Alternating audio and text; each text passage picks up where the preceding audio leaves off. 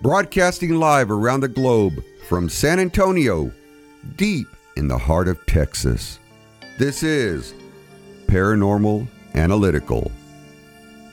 I'm your host, Eddie Hill, and I will be presenting reports and evidence of some of the most astonishing paranormal claims.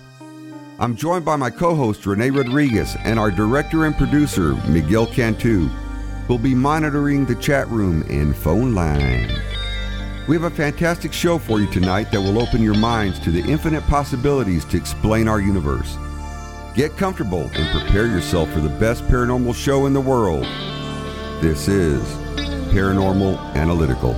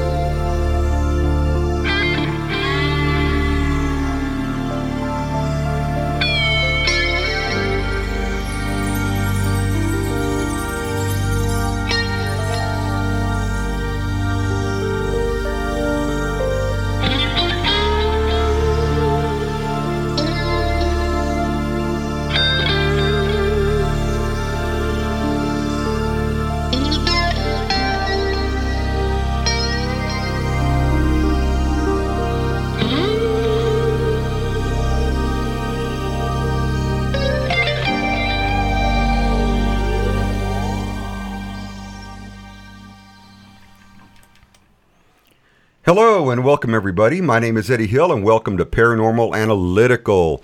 We are coming to you tonight with a great guest. But first of all, I need to introduce to you my co-host. I've got Rene Rodriguez. Say hi, Rene. Howdy, y'all.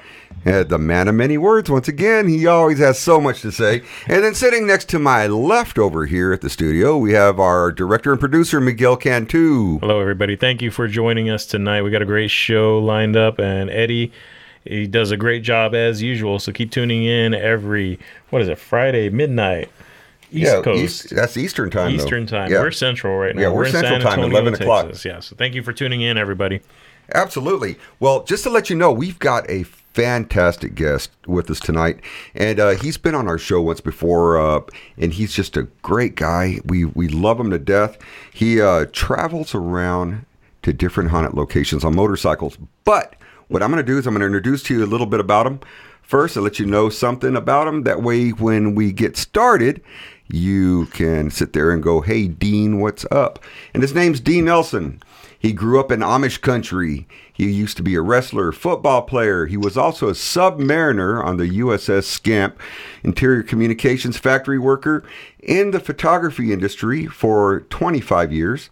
He's been married for 37 years with 7 kids and has been a wrestling coach for 30 years, and including 3 state championship sons that have been out there. So they're doing great. So you guys keep working hard. You're doing wonderful. We're proud of you.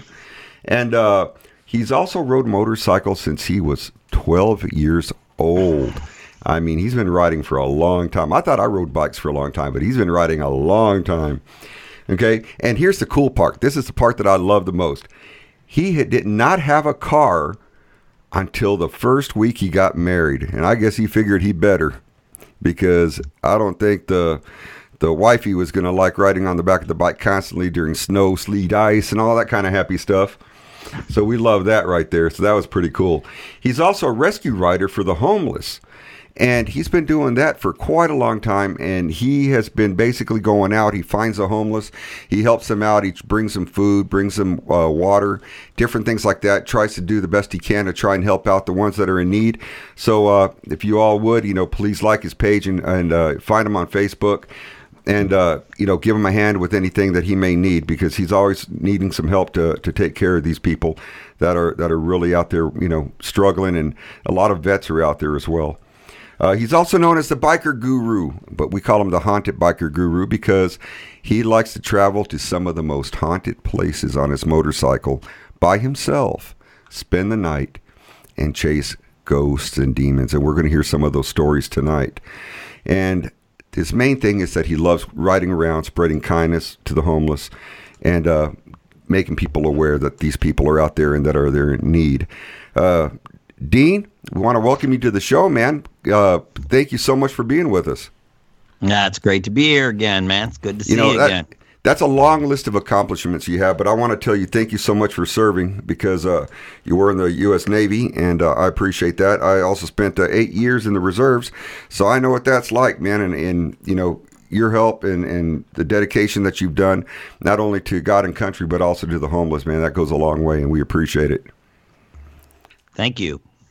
So I want to start off by letting you kind of get into the groove and start talking a little bit about what you do in reference to the paranormal when you go out and you start dealing with these locations that people tell you that are haunted, and then you go to them and you stay the night, and you go live on there and you talk to some of your followers that you have. Tell us about all those things. Well, it started by accident, actually. I would do these long rides cross country. And I promote the concept of traveling across America in more or less the Easy Rider lifestyle, like the movie, where they just pulled over and camped along the road, you know, if you ever watch that movie. And I promote and I teach people how to find free places, no matter where they're at, finding free, safe places to pull over, camp for the night, and basically travel across the country on $10 a day, not counting gas, okay? And one day, one of my followers, when I was doing a Facebook Live from one of my campsites, said, "Hey, Dean, you ought to stay at a ghost town for the night." And I said, that's a great idea. And it all started on a dare. A guy said, well, let me find what's supposed to be the most haunted place in your area. And at the time, I was in Nebraska traveling across to Colorado. And he pulled up a place called Spring Ranch, which was supposed to be one of the most haunted places in the Midwest. Very isolated town along the Oregon Trail, miles and miles away from any other people or existing city. I mean, the most isolated little place that had been completely wiped off the map in the end by a tornado. That's how the town finally came to its final doom. But its history was terrifying, and that's how it started. I said, okay, I'll take your dare, and I drove through Nebraska, got to the nearest town. And I went and I bought me a 6-pack of Moosehead, and got some basic stuff for my campfire that night. And the store owner says, "Wow, it's unusual seeing a guy like you come through here. Where are you going?" I said, "Well, on a dare, I'm staying at a ghost town, I guess. It's about 30 miles from here." And he said, "Where's that?" I said, "Spring Ranch." He goes, "Oh, no, you're not doing that." And I said, "Yeah." I said, "You know something about the place?" He said, "Sir, you don't want to do this." He goes, "Not even the locals, nobody. There are one disaster story after another from people going there. Do not go there. It's a bad idea." And I'm like, wow, man, this is something else. Here I am, just getting my stuff, and a store clerk's trying to talk me out of it, so the goosebumps started. But that's how it started, And from there, I traveled along one of them classic Nebraska roads where there's nothing but cornfield. And I'm thinking, does this place even exist? My little guide marker said, look for a metal sign, historical marker, along this old highway, that no one rode on. I don't even remember the highway number. But finally, I find this little sign, and there's this little gravel road. And it said Spring Ranch, 6 miles down this gravel road. Now I'm on a Harley, totally loaded up with tents and camping gear, stuff, a month worth of stuff, my clothes, everything. And it's a big Harley Ultra Classic. Yeah, and you load up with that thing, because, I have seen that bike loaded to the hilt. Yeah, it's loaded when I do my national coast-to-coast trips. basically, fill you in on that trip, I do 2 a year, 10,000-mile trips, coast to coast, 30 to 35 days, no hotels, no restaurants, all camping out in national parks, state parks, public hunting lands, under a bridge along a highway. So I'm making my own food each night. I'm camping out by myself each night. And I tell you what, it's a wonderful way to see America, by the way. But I now do about 2 haunted stayovers per trip. So I've got to find a lot of cool places across the country that are haunted. And the whole challenge is to go somewhere, face your fears, be in the scariest, most isolated, lonesome place all by yourself, and to experience and really face your darkest fears, and get through the night and live to tell about it. And that's the adventure. And so I got to ask, when you first started all this, I mean, was it something that when you first camped out and you were by yourself, I mean, did you feel like, this may have not been such a good idea? I mean, was it spooky to you, or was it something that you were kind of, well, I don't really quite believe in this stuff, so it doesn't really bother me right now? And then it wasn't until later that you started, having a better understanding of the paranormal. I've always been a very spiritual person with a strong personal faith in God. And I've always said, if you believe in the goodness of God, you've also got to believe then what God says about the dark side. And God himself is the biggest endorser of demons and evil spirits and the dark side of the spiritual world. You can't believe in one without believing in the other. Well, right. When you do these trips, when I did this spring ranch one, my first one, it was terrifying. Once I got back there, now I'm a guy who is a woodsman. I've stayed out in the darkest, scariest places that aren't haunted. I'm a swamps. I've done it all. And I always like going and camping in very isolated places by myself. It's my sanity of 39 years of marriage and 7 kids.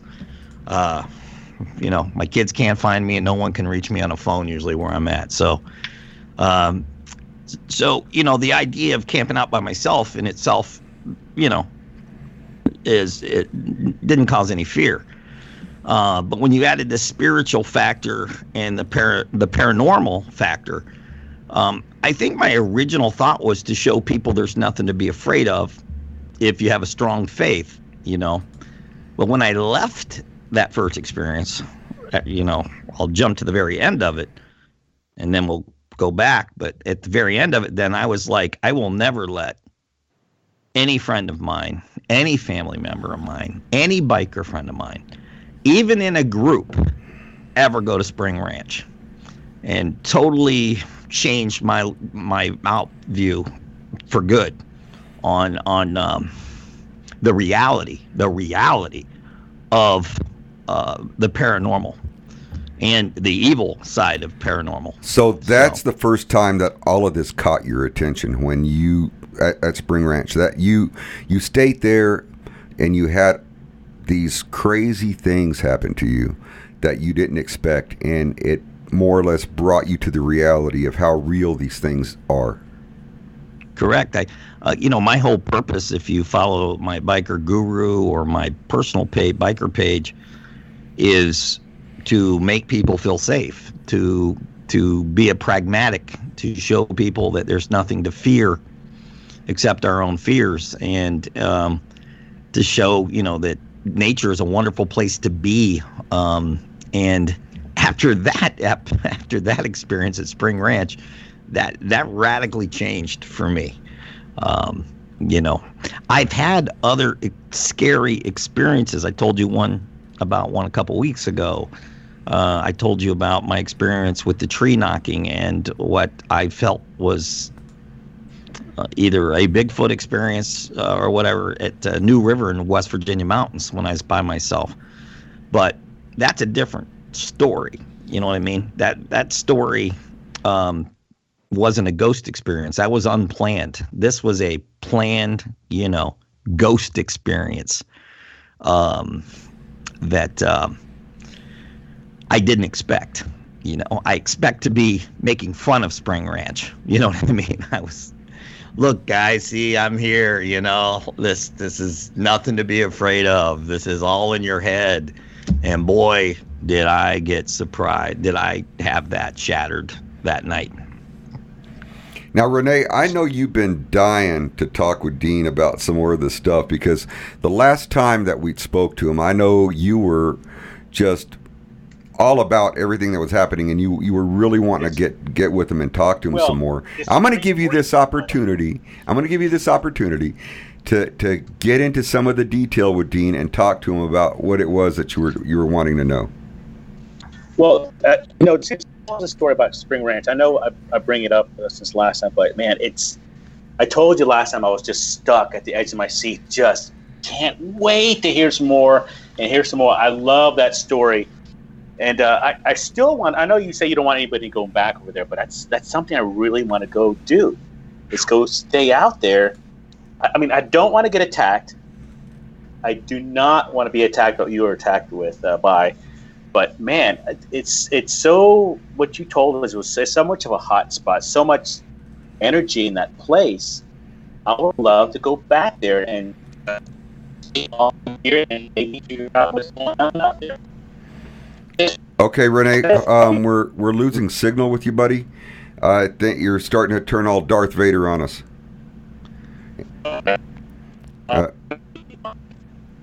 Okay, well, I think Renee's got some technical difficulties going on, so he's got a frozen screen, so we're going to let him try and get his audio back up and going. But I'll tell you what, Dean, why don't you go ahead and tell us a little bit about that spooky night. Let's get into details about that. All right, let me start then. So I leave, the gas station after being, informed by the worker there what a terrifying place this was and how the locals really were scared of the place, and to even tried to talk me out of it. And so as I got on my bike, I was already getting this dark, scary feeling as I'm driving down the highway to find this sign. It's getting late. I'm thinking, boy, what's this place going to be like? Am I going to find a good place to camp out?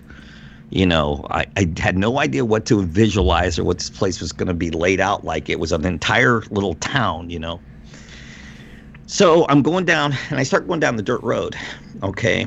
And here, for my motorcyclist friends out there, if you've ever rode a heavy dresser in like gravel that's like that deep and loose, whoops. Right, I got you. Okay. Your bike is just sinking. You have no control of it. And so I literally had to go about 2 miles an hour with both my feet down for the whole 4 to 5 miles. So it took me 40 minutes just to go a couple miles on this old, unkept dirt road. And you were loaded out with that bike too, weren't you? Oh, loaded out. So if I fell over, I was screwed. In that loose dirt, I wouldn't have been able to pick my bike up. So I knew I was facing a situation where I had to be extremely careful, because there was nobody going to help me. I had zero signal on my phone. None. You couldn't call 911, nothing. This place was the most isolated place in the middle of Nebraska. So I'm going down, and I finally start seeing some old buildings, very old buildings that were destroyed. Now, I had done my research before I got there and understood the place finally got destroyed by a tornado. And you started seeing that. Even though it was clear back in 1900, it was wiped out. All these old buildings, no one had ever cleaned it up. These places, these people abandoned that town, left, and nobody went back after that final terrifying thing. And so I'm starting to see these buildings, and I'm like, oh, okay, I must be at Spring Ranch, And I couldn't check my map or anything because there was just no signal at all on your phone, nothing. And so I go down the road a little further, and then I see the train depot. So The train depot has grass growing all around it. Nobody's taking care of this place. And I walked up and got off my bike to verify, and sure enough, it was the Spring Ranch train depot. Okay. Now, Spring Ranch was a town that was a service town of the Oregon Trail. It was a stopping place where the pioneers would stop. It was a resupply place. And it had been attacked. There's all kinds of little monument things in the graveyard there showing they were attacked by Indians, and there were several massacres there. So you have all this negative energy with the massacre that occurred, several massacres that occurred there. And then you have, after that, you have the story I'm going to get into. What Spring Ranch is famous for is a famous lynching of two innocent people named Elizabeth Taylor and Tom Jones. Elizabeth Taylor and Tom Jones were a brother and a sister. Now, what's so funny about the story when I first heard about it was I thought it was a hoax, because that's the name of two movie stars, Elizabeth Taylor and Tom Jones. I'm like, oh yeah, somebody made this up. But sure enough, there is two big tombstones there that are Elizabeth Taylor and Tom Jones, and their brother and sister. And the way the story goes is Elizabeth Taylor and her family, an extended family, settled in Spring Ranch, and none of the locals liked them. They immediately had a major bad negative energy with the community, and the community wanted them to move on. Okay? They didn't want to leave. Well, suddenly, buildings started burning down in town, and there was an arsonist, and her family was blamed for it. And so they started getting threats by the locals that they better leave, that, they know that they're the arsonist, blah, blah, blah. So Elizabeth Taylor ordered a shotgun, and it finally came on a stagecoach. She got her shotgun, this major elephant-style shotgun. And this is where the tragedy really starts. When it was delivered, the whole town then found out that Elizabeth Taylor had got this major shotgun. And they basically got a group of people together to come to her house and say, hey, we want this gun. We don't trust you. You burn our buildings down. And she's like, my family didn't do that. You're going after the wrong people. But if you come on our property again and threaten our family anymore, something bad's going to happen. Well, the next day, one of the individual town leaders came to her house with a gun to take it away, her gun, forcibly. And basically, she shot him right at the base of the neck, to where it shot him just right, where it literally blew his head off of his body. Oh, wow. Yeah. And I mean, his head was literally blown off his body. It was laying on the ground. Well, this didn't go good with the town that already hated her. And so the townspeople got a lynching mob together, and they came to her house to go hang her and their hangings were held on this bridge. It was called the Hanging Bridge. Okay. And I'll get to the Hanging Bridge. I did one of my videos underneath that bridge. It's still there, believe it or not. This bridge is 120 something years old, still there. Is it being used still, or is it just there? Yes. Really? I had to ride my bike over it. Wow. To get to the cemetery where everyone's buried. The posse get her together, and her brother, Tom Jones, comes down. He's like, you're not taking my sister. And he tried to stop it, and they're like, fine, we'll hang you too. And they grabbed Tom Jones, her brother. And Elizabeth Taylor was married. She had 2 kids. And this was her younger brother, Tom Jones. And they took him too, and they took him down to the bridge, and they hung them both under the bridge that day. A circuit judge then came in and did a trial. And the marshal found now the guy that was burning all the buildings down. And it turns out Elizabeth Taylor was completely innocent of everything she had been accused I got to of stop doing. you for a second. It's so weird hearing you say Elizabeth Taylor when we're not talking about, Elizabeth Taylor, the actress. That is so crazy. Isn't that the strangest thing? Their names were Elizabeth Taylor and Tom Jones. I know, that's just insane. Tom Jones singing and Elizabeth Taylor. But as you see on my pictures I took on my blog on this is, that's right there. It's Elizabeth Taylor and Tom Jones on the gravestones. Now, after that happened, the town felt terrible. They actually raised a bunch of money, apologized to the family, and they actually built Tom Jones and Elizabeth Taylor, the two most beautiful, biggest monuments in the whole graveyard, and they put it at the very end of the graveyard, overlooking the whole rest of the graveyard. Okay. Now, at that time, a tree that people say just developed, this giant tree on the exact opposite end of the cemetery. So you have Tom Jones and Elizabeth Taylor's tombstones looking over the entire town's graveyard.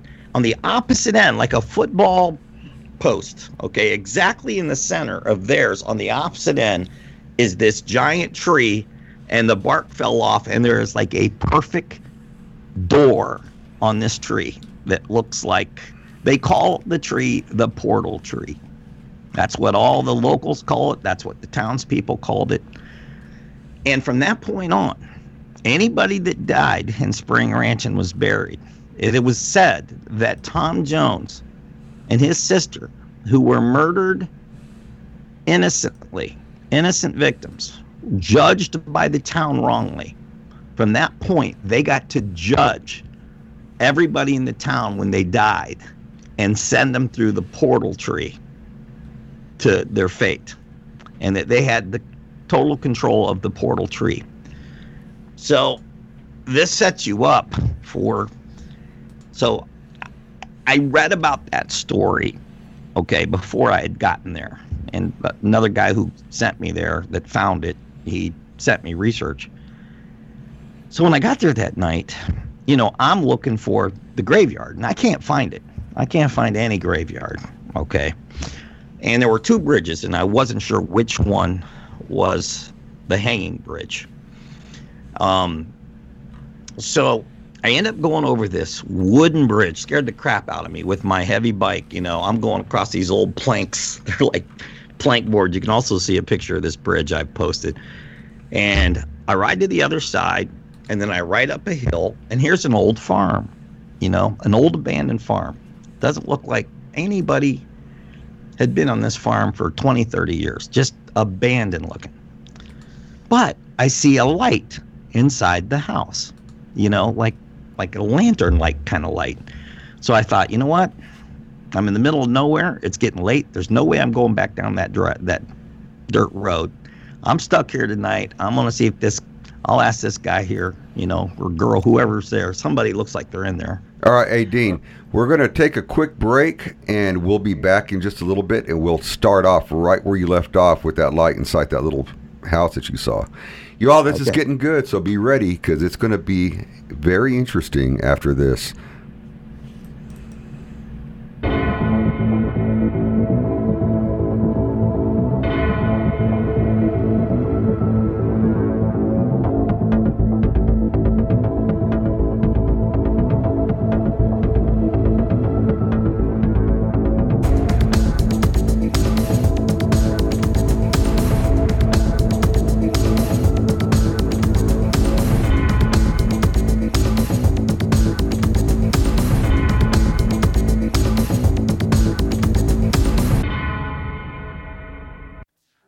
Open Eyes Network now airs a live simulcast on YouTube. Our YouTube channel, youtube.com/C/Open Eyes Network, features not just our live content, but other videos as well, and is always active. So now you can tune in many different ways. Open Eyes Network shows air Monday, Wednesday, Thursday, and Friday at 7 p.m. Eastern Standard Time live. Be sure to visit OpenEyesNetwork.com to find easy-to-use links to get to all of the places that you want to listen to our shows. And don't forget, all of our shows will now be archived as well on YouTube.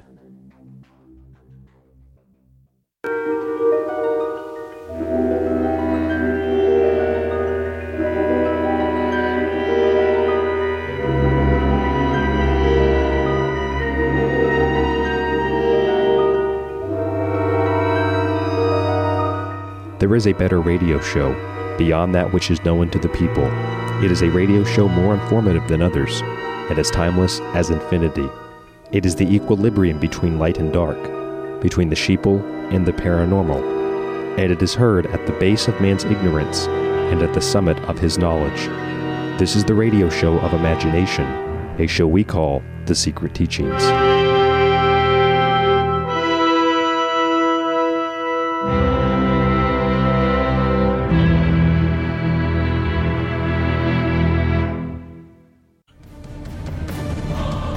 Open Eyes is dedicated to finding the truth in all matters.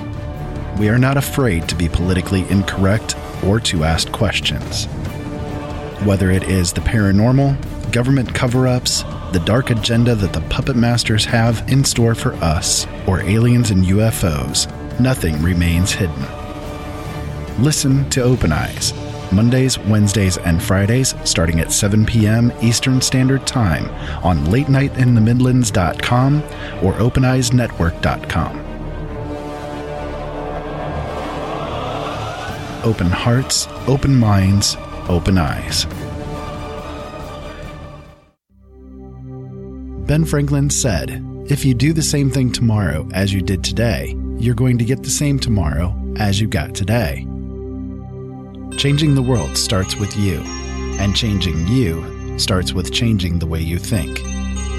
Late Night in the Midlands can help. Listen to all of our shows at LateNightInTheMidlands.com, because things really do need to change.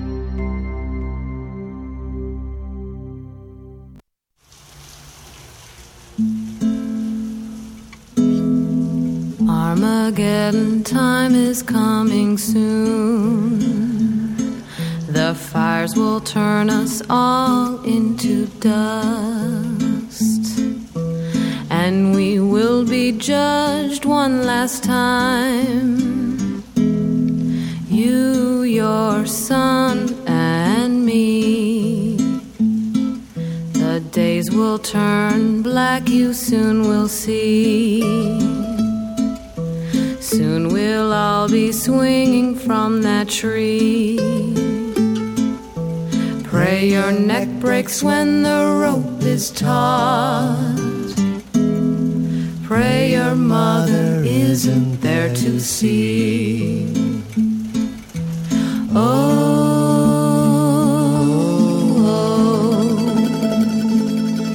Woe is me. The state has put a date on me. We will all be standing in a row, fires of death chewing at our shoes, and we'll all be wearing navy blue. All our earthly goods will also lose.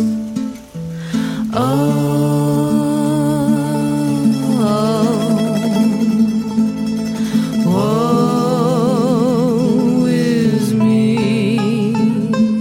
The state has put a date on me.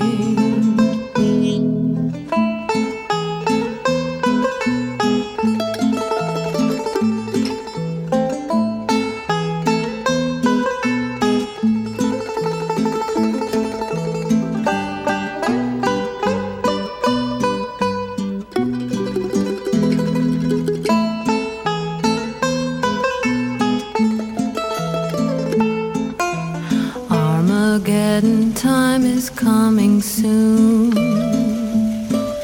The fires will turn us all into dust, and we will be judged one last time. You, your son, and me.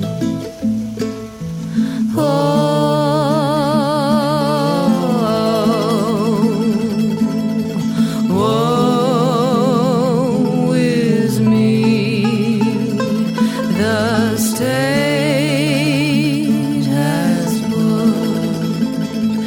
a date on me.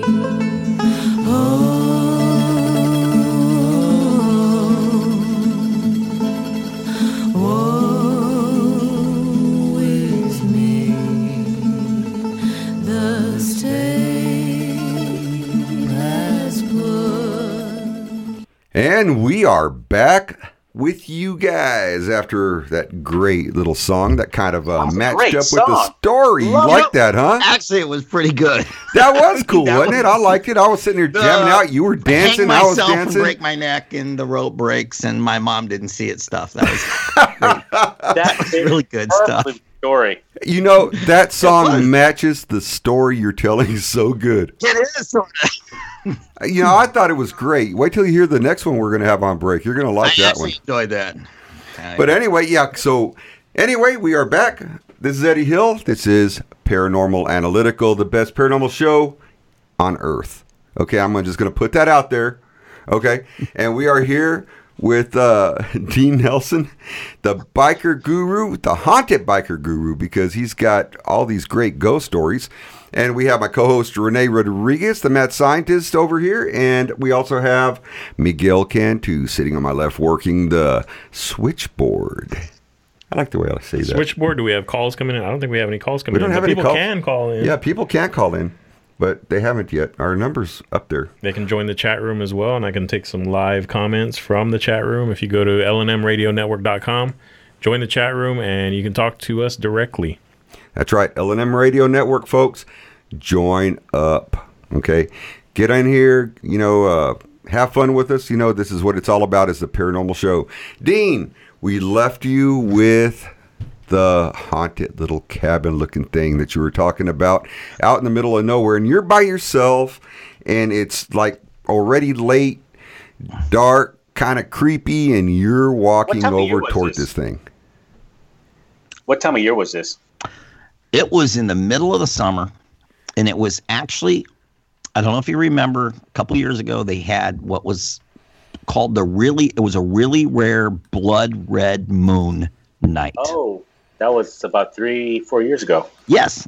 And wouldn't you know, and I didn't know this till that night, I was there at that place on that night, which really brought the whole mood, because a lot of the witches in the witching farm I'll get to, they did a lot of their ceremonies around those, you know, full red moons, you know. So where I was just left off is I saw this farm. It was an old abandoned farm. It looked like nobody had been there in 30 years. But I saw a light. So I went up to the door, and I figure, okay, this guy's not far from, it's the only place I see where there's a human being that lives around here. This guy maybe can fill me in, you know. So I knock on the door, and this old man answers the door. And he's wearing like bib overalls. I mean, looked like something out of the 70s, you know. I mean, he really looked, I can't explain. He had no color to him. He was like, I thought it was the lighting or whatever. I mean, very very serious guy. And I said, sir, I'm here. I travel the United States, and I'm doing a ghost camp over here and doing a story about Spring Ranch. And I wondered if you could tell me a little bit about what's going on. And at that point, this guy went into a 20-minute story that would just give you goosebumps. He told me the entire history of Spring Ranch. I mean, every detail of the night that they were, the day they were hung, And then he added a few stories. He told me about the portal tree. He said, first of all, he said, you need to leave. You still have enough daylight. You don't want to stay here tonight. And I said, well, sir, I'm staying.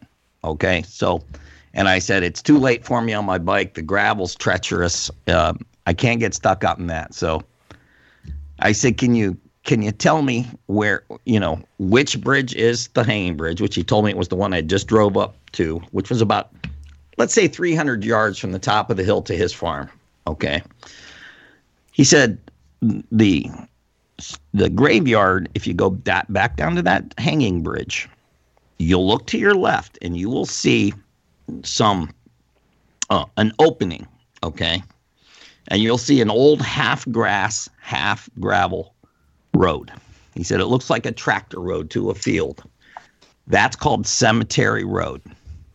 He said you're going to ride on that cemetery road for about 1.5 miles, and he said it's going to dead end into the graveyard. The road's just to go to the graveyard. And he said you'll see a big opening then. And then he explained to me exactly where I'd find Elizabeth Taylor. He said, you'll go to the right of the graveyard, and you'll find Elizabeth Taylor in Tom Jones's graveyard. And then he tells me about this portal tree. And he says, stay away from the portal tree. Don't get close to it. Do not touch this tree. And just keep your distance from it. And I said, well, how will I know that which tree's the portal tree? He said, you'll walk exactly straight across the graveyard, and it sits right between Elizabeth Taylor and Tom Jones tombstones, exactly in the middle, right across from them on the opposite end of the graveyard. That's almost like an open invitation to go touch a tree. Telling him, don't go here, but I'm going to tell you exactly where it is. So I go, and the first thing I did is I found the 2 tombstones, which was really cool. So right away I'm going, okay, this is real. These 2 people existed, and they're right on their grave. They died the same day, And so then he told me about the guy who got his head blown off, how he's buried right in the middle of the graveyard. And he told me his name. I actually found that guy's tombstone, the guy that had his head blown off. And as I'm walking across this graveyard, I get to the very end. And he said, now it's going to get cold. The temperature's going to drop. And you're going to get goosebumps all over your body. And you will know you're at the portal tree. So this was, I get there. I walk across the graveyard. Sure enough, I thought it was just a crazy coincidence. I feel the temperature just drop. I mean, but it was getting that time of day, so I'm being Mr., logical. I'm going, well, that's just a coincidence because the sun's starting to go down. But I mean, it dropped. I mean, like I walked into a refrigerator, and there sits this tree that is so ominous. Okay. I mean, now the farmer told me a story about this tree. He said several people tried to destroy the tree. He said in 1890, one of the town leaders was so sick and tired of the curse, the Elizabeth Taylor curse, that he was determined to destroy the tree and destroy all this, so he went and he put wood all the way around the bottom of the portal tree to burn the tree down. And all this wood burns, and it didn't even dent the tree. Okay. The next morning, that man was found dead in his bed. He died during the night, the day after he tried to burn the tree down. Did it show what he died of? I mean, did anybody ever say? No. Well, of course, immediately everybody said he died of the tree. Right, absolutely. But I mean, was there any marks or signs on him or something? He was just found dead in his bed the next day. Wow. He woke. They went down, and the guy's dead. So, the guy warns me. He said, "Do not touch this tree, you know. So I'm looking at this tree and I'm going, man, okay, the vibes were so real.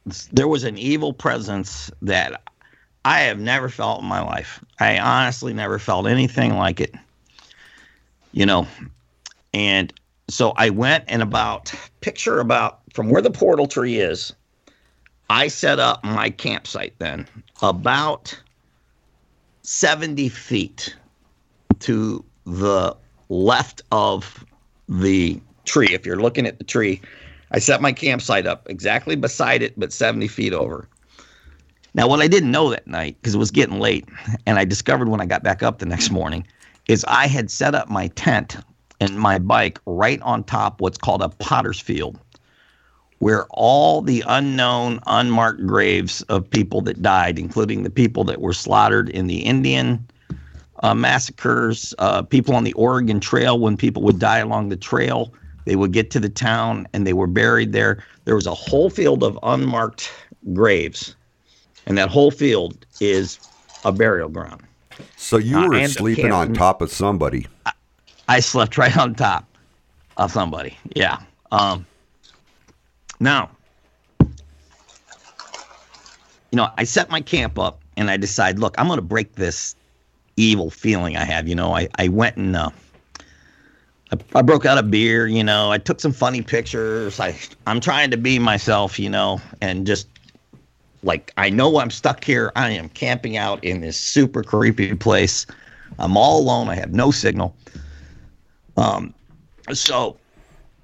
Now let me jump forward a little backwards again before I got and crossed the bridge to the farmer.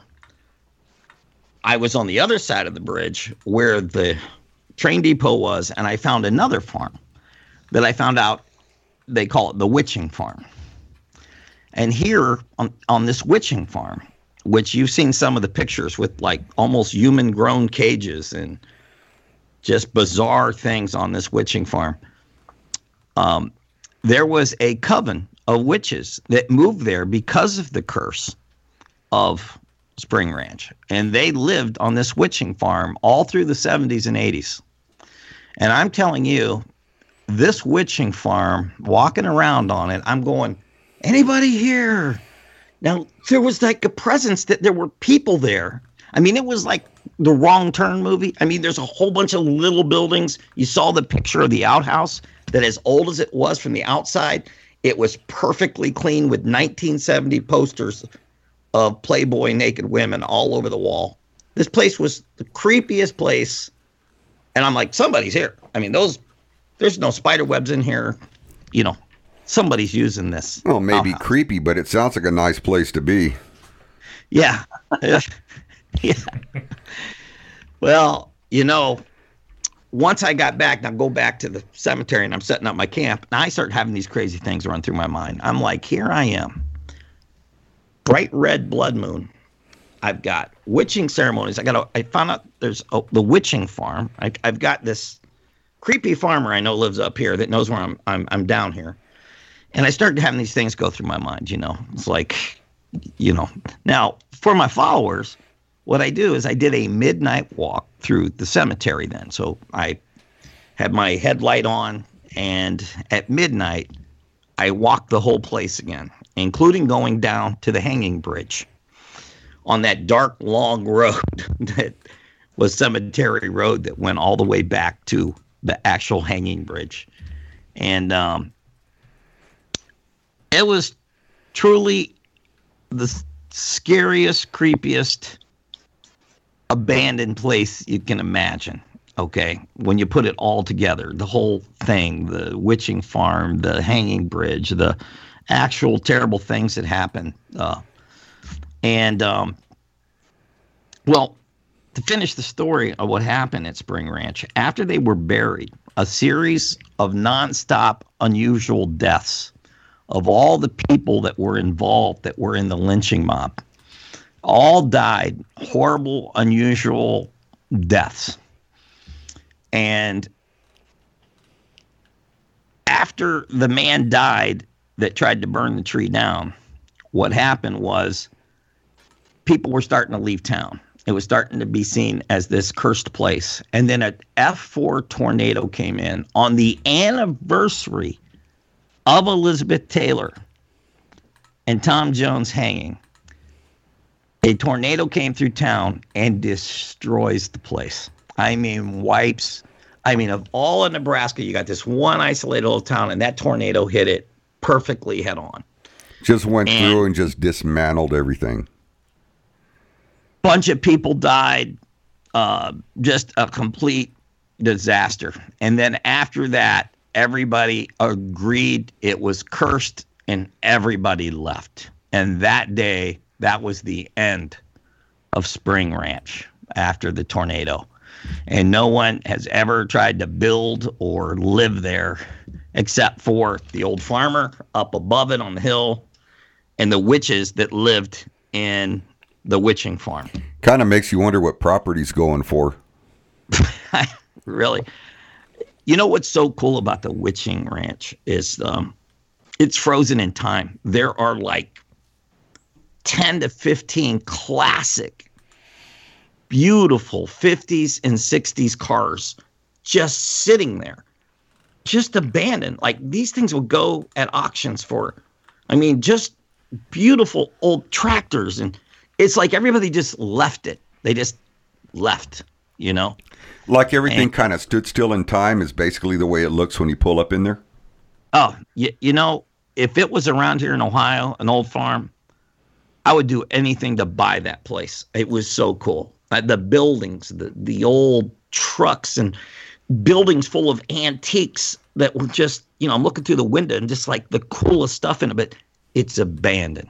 Just nobody's even locally went and raided the places. Well, you know, somebody's got to own that stuff. I mean, it'd be interesting to find out who owns it.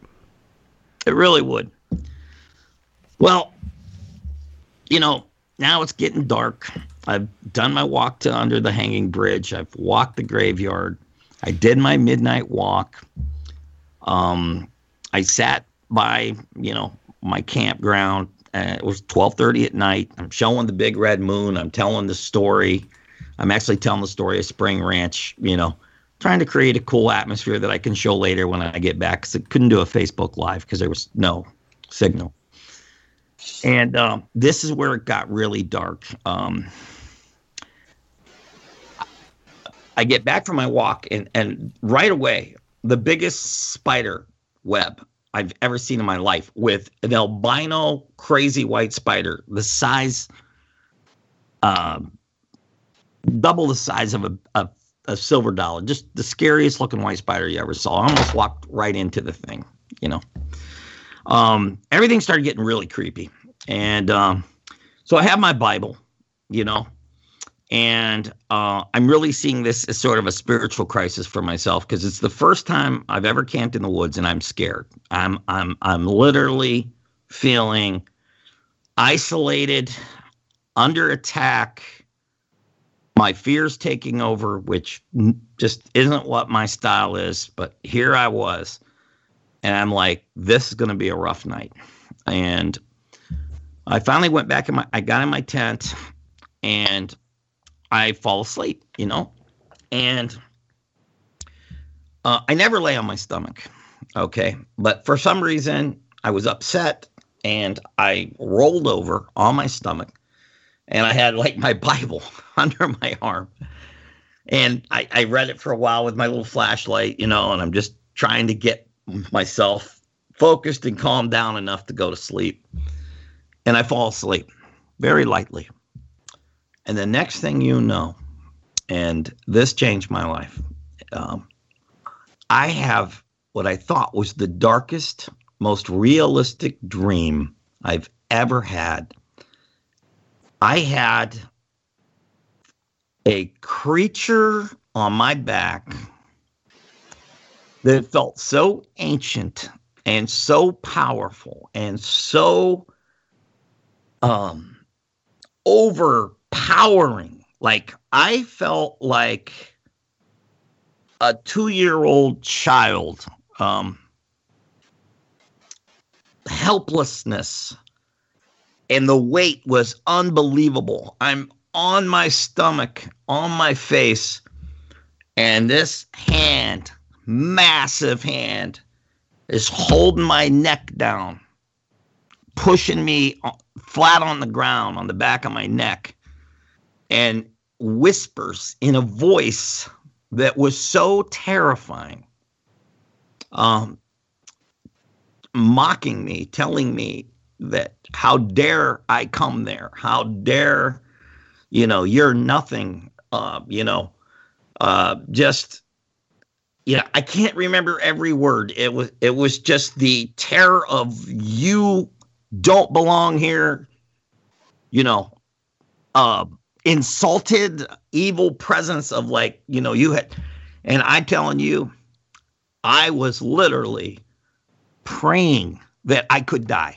I wanted to die. I've never wanted to die like that. I wanted to die. I wanted to just end my existence.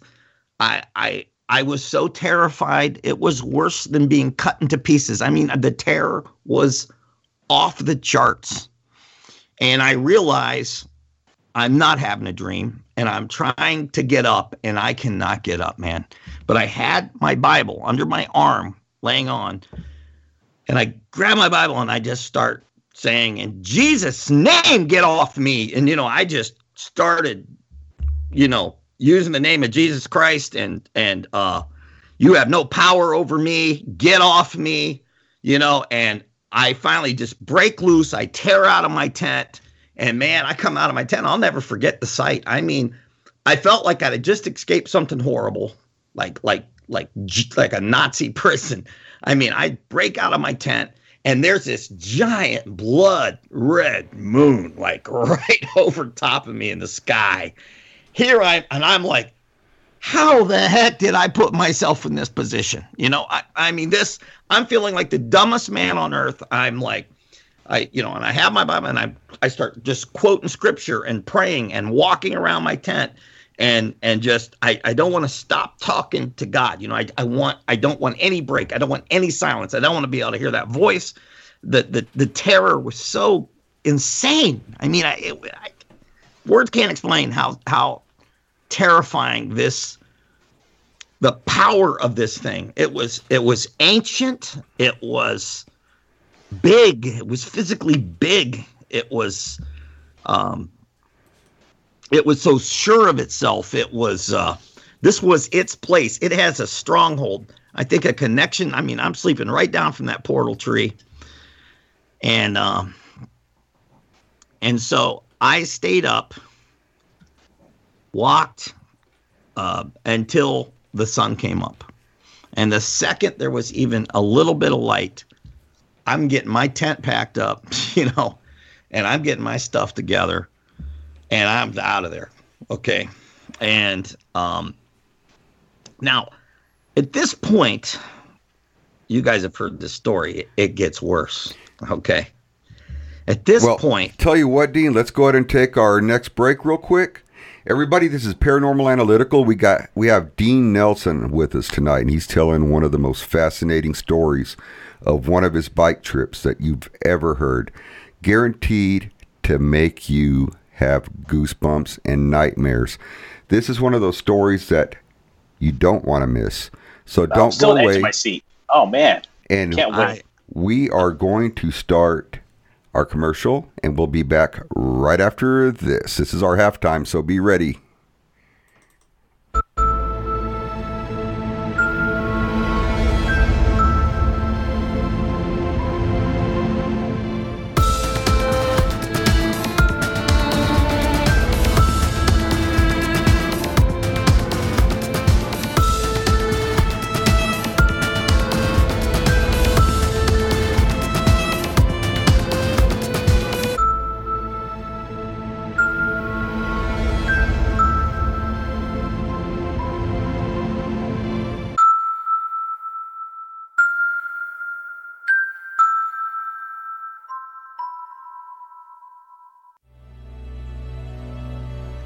The rising rate of autism is not just concerning, it's a disaster.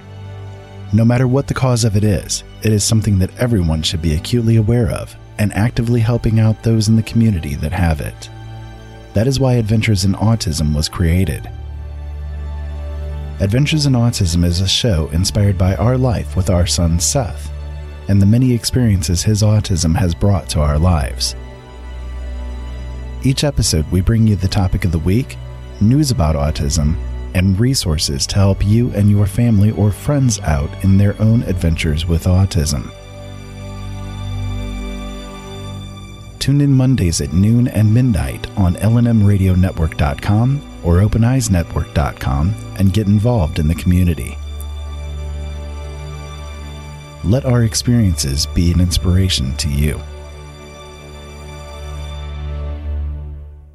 Attention L&M Radio Network listeners. Did you know that when you're on the road with limited data or Wi-Fi available, you can still listen to every minute of the L&M Radio Network by calling 605-562-4203? No smartphone app or internet needed.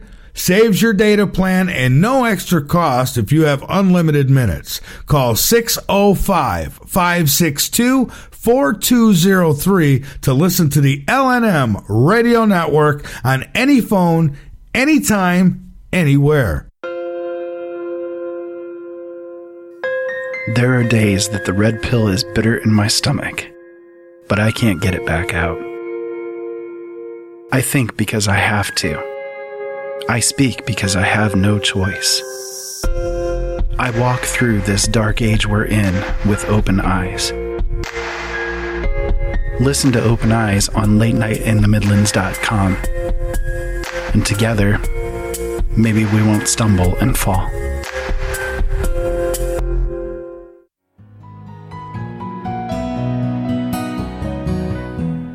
The Late Night in the Midlands Radio Network is deeply devoted to you, the listener. We feel it is necessary to bring you all of the information that you can use in your life.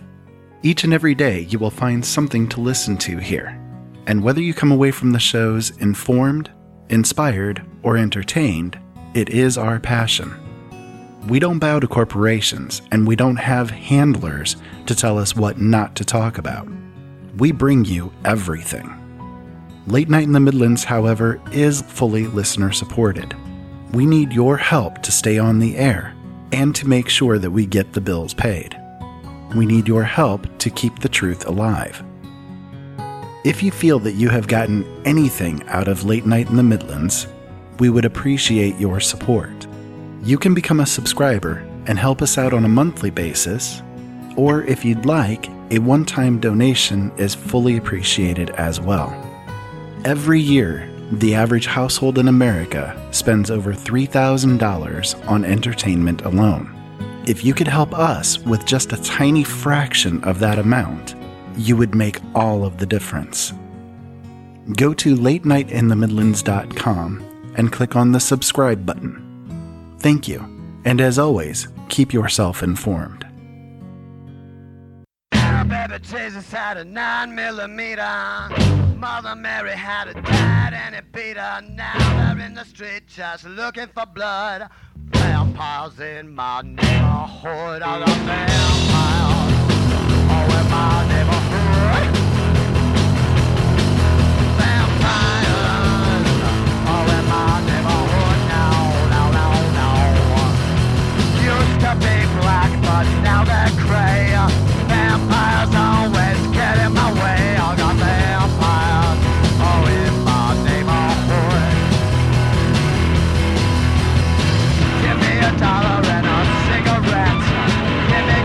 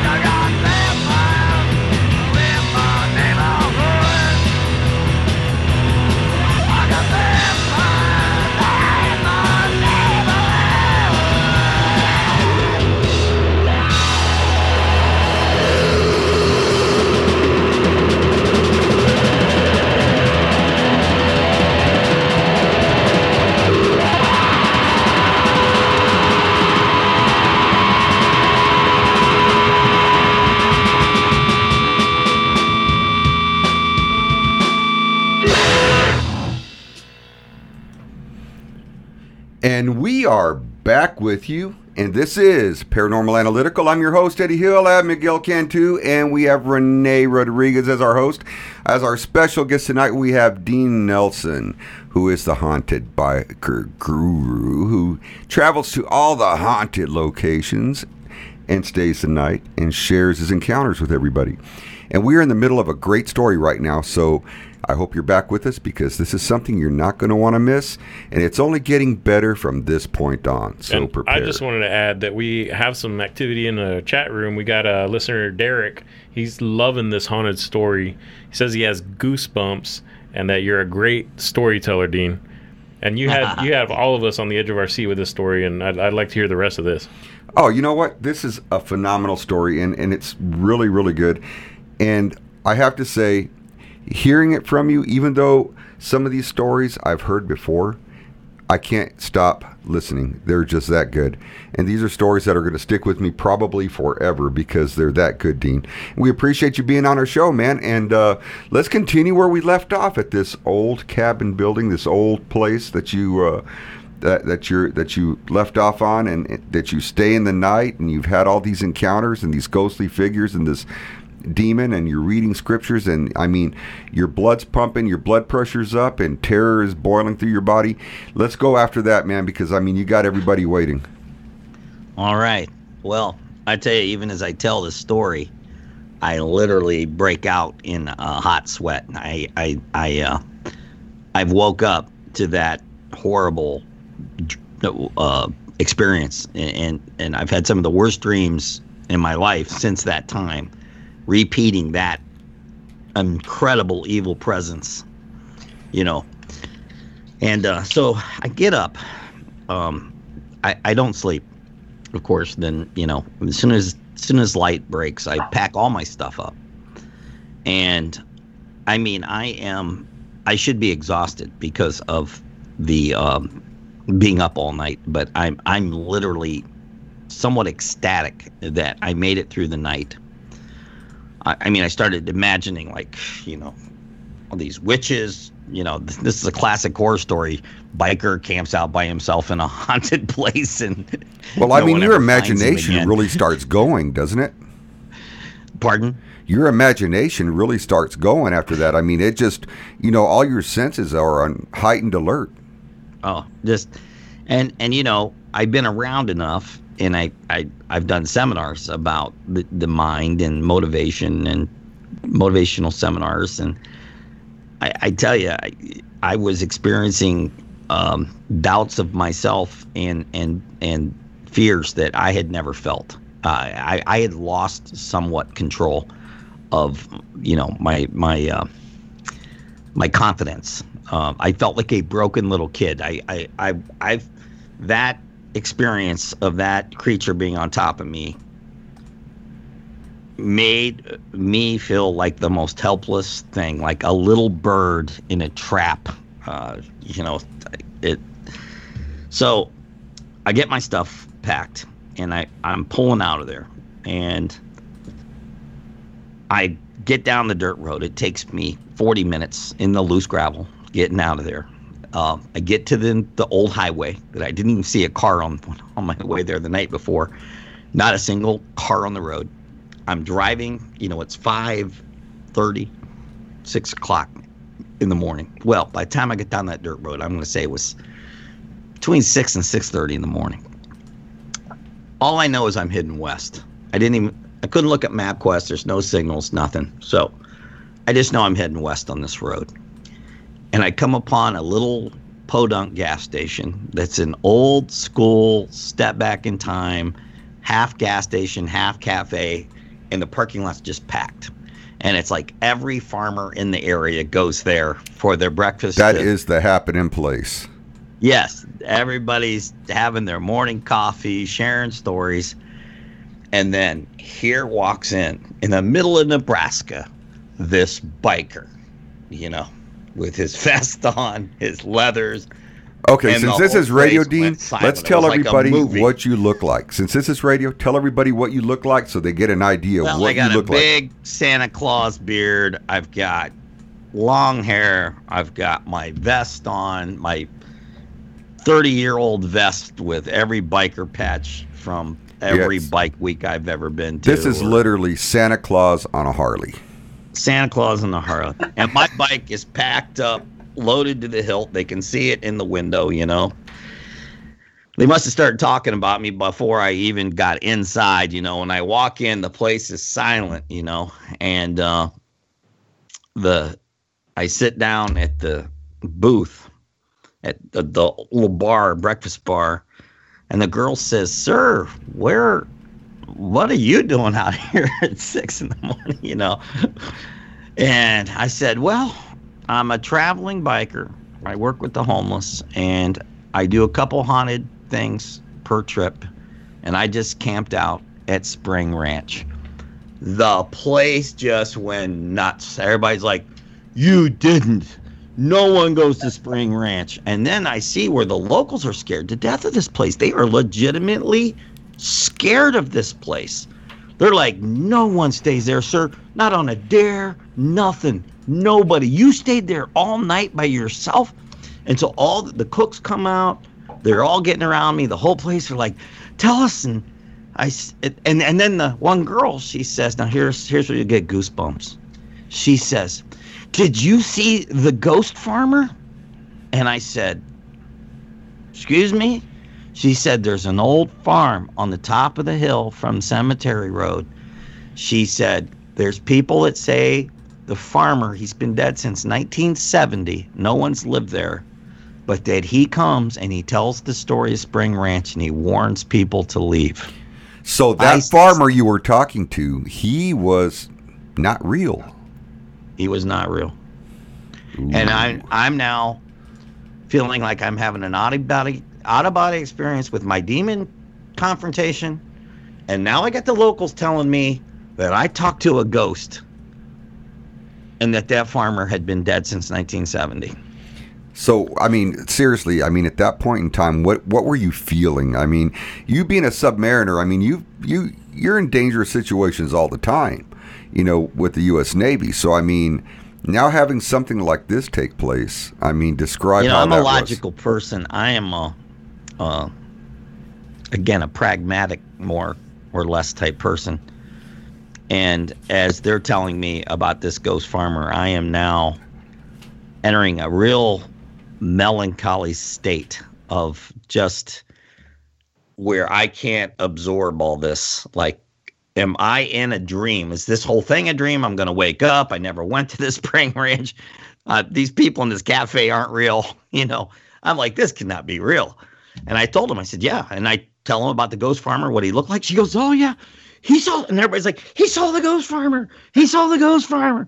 You know, to them, I'm a rock star. You know, I'm a guy that actually made it through the night, that met the ghost farmer, and they knew all about the portal tree. They knew the whole story, and so I'm getting everything reaffirmed. Now, I'm not telling anybody about the demon because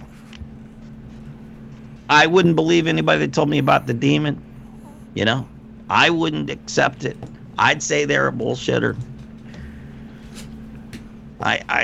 So I didn't tell anybody about the demon. Well, I had a great time with those people. You know, they treated me. They actually bought me breakfast.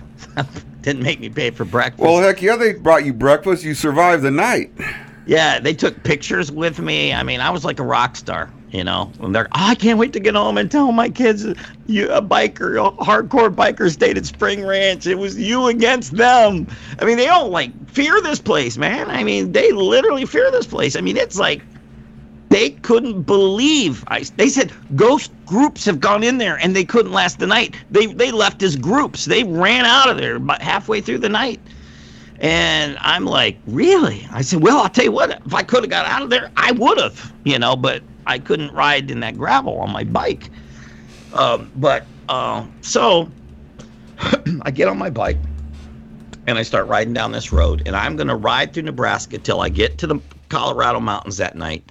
And I'm just going to find me, you know, a super isolated, just call my wife, tell her, "I'm not going to leave this campground for a couple days. I got to shake this off. I'm just out of my mind. I'm I'm just not myself. I got to shake this off, you know. And so I find this great, awesome campground with this cool little river with rocks and in the mountains. I'm all by myself. It's an out of season like campground, like an old campground. Nobody. And there's an old lady. There's actually a young couple that lives in a cabin that runs the place. And they're like, oh, cool. You can pick any place you want out. You're here by yourself. So I pick out this great place. It's real isolated. It's really cool little place. And they had a nice little laundromat. So I'm going to go wash my clothes and take a shower. So I get my tent set up and I go to the shower house. I take a shower. I took my clothes, threw a load in the laundry before I took my shower. And when I come back out of the shower, I don't have a shirt on. And there's an older lady there that's a cleaning lady at the campground. And she was in cleaning the laundry room. And she said, hey, sir, you know, she's an older lady, a little older than me, you know. And she, you know, asked about what I was doing and everything. And I told her how I'd stayed at this haunted place the night before. And I sort of tell her the story, not the whole story. But I said, you know, I had the most horrible experience. I haven't told anybody yet. You're the first person I'll tell this to. And I tell her about the demon holding me down and how it was the scariest experience I've ever had. And I said, I've been shook up since. I'm not myself even now. And then she turns white on me. And she said, sir, have you looked at the back of your neck, on your back? And I was like, no. She goes, you have a giant handprint burnt on the back of your neck. And I'm telling you, I look in the mirror. I tell it, I'm getting teary-eyed. I relive that moment. I look in the mirror and I've got these long fingers. I mean, long, like the fingers were like this much longer than my hand. A big, long thumbprint that went like this. I mean, it was like a big, long thumb right on the back of my neck. It covered the upper part of my back and around my neck. That's crazy. And me and that lady you're a big guy already. Together, being a total stranger, we freaked out together, you know. Yeah, I mean, you're a big guy, Dean. So for a handprint to be that size on your back, that's. Listen, I'm a martial arts, 35-year wrestling coach, Olympic certified Greco-Roman coach. My sons have won 14 state titles in Greco. I mean, I'm a guy that can handle myself. I felt like I'm 230 pounds. You know, hang around some pretty rough crowds. I felt like a scared little 2-year-old, helpless nothing. Okay. And me and that lady sat in there. She was crying. She was so freaked out. Here's a total stranger. She's crying. And then she's really panicking because she said, you didn't even know that was there? And I said, no, ma'am. She goes, when you told that story, you didn't know anything about that. And she's like, oh, my God, you know, you had a horrible, you fought a demon, you know. And I'm like, so at that point, my opinion now of the spiritual world, of the dynamic world, of the angels, evil angels, castaway angels, I don't care, Mothman, whatever that was, okay? I mean, it was real and terrifying, and I look at the dark now differently. When I'm out in the dark, I look at places, just my whole view is changed forever, you know. And I would never let anybody I know ever go to that place, because there is, and here was my mistake. Anybody that goes there to mock this, you better go there with respect. You better not go there, nah. You better not like, oh, we're going to ghost bust. I'm telling you, that is a sacred place. It's something that goes back to the American Indian, something with the massacres, something. No matter who's gone there, they've died. You know what I'm saying? Did the entity give you any warnings or any reason why you shouldn't be there?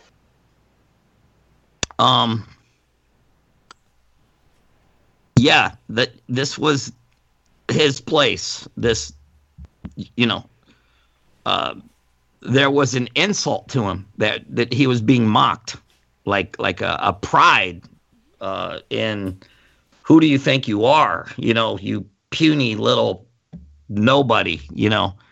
I just say, you know what? Beware. When I watch some of them now ghost stories where the one super slick model looking guy is mocking, and they're making, I'm telling you, respect, that old saying, respect your elders. Well, these are ancient beings. They are, I believe, have been here way before man was, way before the first man was created. And I think that us mocking them is just ironically ridiculous. I mean, these things have seen it all, and they're angry, they're bitter, they're jealous of mankind. Man is somebody that took place ahead of them. Then when we were created, we took favor with God over them. They were rejected. They're outcasts and they're angry. And I just think that's why demons do bad things to people. Hey, Dean, we got a question in the chat room. Derek's asking, were you able to get a picture taken of the handprint on your neck? My biggest regret is that I did not get a picture. All I can tell you is I didn't take any more pictures. From the time of the demon fight, I didn't take any in the middle of the night while I waited for the sun to come up. I was in a surreal, like I didn't care about bragging or documenting, or I was in a state of, Now, when I look at that burn that I had on my back, I had already went through an entire day. Okay. I had drove all day that day. So it was roughly 16 to 17 hours afterwards. Okay. And so if you've ever left an impression, like if you put your hand on your skin real hard and you see, like it wasn't like a burn. Okay. It was like it was a burn. It was real light burn, like a sunburn. Okay. It wasn't like a fire burn. Okay. It wasn't like a brand. Okay. Because then I probably would have got a picture, because the next morning I get up, had a good night's sleep. It was this stream where you could hear the water running through the rocks. I finally had a good night's sleep. I slept in the deepest sleep, and I get up the next morning and I go back to the shower house to then take a picture of my back, and so I take a picture then, and all you could see was like spots that like didn't look like anything anymore. I was really pissed off because, I had that lady there, I should have got a picture when she first told me, but we were literally in that shower room, two strangers crying, it was just that.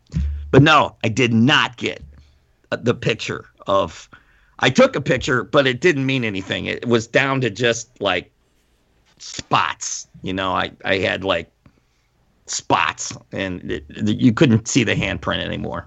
But did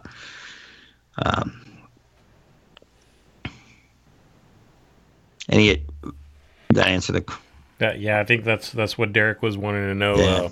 Yeah. And these things tend to, like I said, they come and go pretty quickly. I mean, we've had experiences where we're on an investigation, and we've had Patrick is the prime example of our investigators that gets attacked and has some kind of markings left on him, and they just disappear within the same night. Oh yeah, Patrick is forever having something happen to him whenever we're out and about. He's the one that either gets scratched, he gets hurt, bit.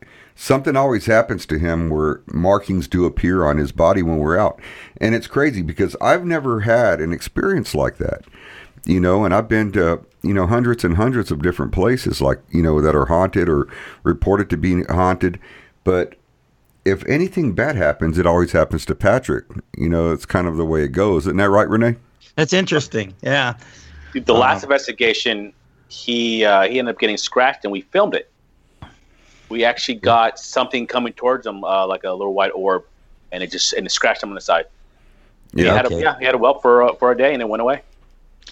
I can probably dig up the picture I took the next day, but it just is so inconclusive then. I mean, when you saw it the day before, it was a handprint, and I didn't even see it. I didn't even know it was there. I mean, it was so weird to see that reaction from a stranger. You know what I mean? I mean, it literally scared me. Like I lived it all over, because then I knew that I experienced this. Well, I mean, for that to happen, and for somebody to come up to you and say, "Hey, look, you've got a mark on you, a handprint." Something like that that's burned into your skin, that you felt, or that you didn't realize was there, I should say, and they saw it. I mean, that had to have been pretty unnerving, because that's kind of like a verification process that, now you've got this, you've got this evidence on your back that shows that something actually did happen to you. Well, like a validation. And not just a human probably, if I want to get really more accurate, large extended fingers, the mark was pretty crazy. When he was holding me down, I didn't feel a burning sensation. It wasn't. I feel like it was more of a hand bruise on my neck, because this thing. Because what my memory is this incredible strength, like superhuman strength. I mean, I am a strong guy, man. I mean, I've done bench press contests when I was younger. I went to all that. I mean, I'm telling you, I was a weakling, and I feel like the handprint was more of a pressure bruise, like, because I don't remember it feeling hot. I remember just feeling almighty powerful and strong, like it was just squeezing me, like it could have just choked my life out of me. It could have wrapped its hands around my neck, and I would have just been gone. I couldn't do nothing about it. Most helpless I've ever felt in my life. And that is a scary way to feel, because when you're dealing with something like that, all the martial arts, all the skills that you have, weren't going to help you in that situation. Well, it's funny, as you guys know, I've told you the story of, this is my Peacemaker. This is a World War II British issue piece, and I carry it on all my. It's like a bolo, right? It's a machete, military issue, British. I carry this, and I slide it right in my back of my seat, in its leather sheath. And so when I got out of the tent, I grabbed this. I had this Bible and this in my other hand, just walking, because this thing was physical. So I was like, if it comes back, I'm gonna slice its head off, man. I mean, I was ready for another physical. It didn't feel like a spiritual encounter. It literally felt so physical. Did you ever get a look at it? No, he was on top of me from behind, and rubbing up against my face. I mean, he had his like evil freaking head like up against my ear, and he just huge, powerful, like stringy, bony, but super strong. I have so many bad dreams about this thing now. One of those I try to instances watch now shows that give me an idea what this thing could be. I've never seen. I can't. I call it a demon, but it had a physical presence. Right, but you were kind of helpless during that situation. So I mean that is not someplace anybody would like to be. All right, we're going to take our third and final break. Everybody, stay tuned. We have Dean Nelson, the ghostly biker guru, as I call him, and basically our biker Santa Claus. This is Paranormal Analytical, and we'll be right back after this.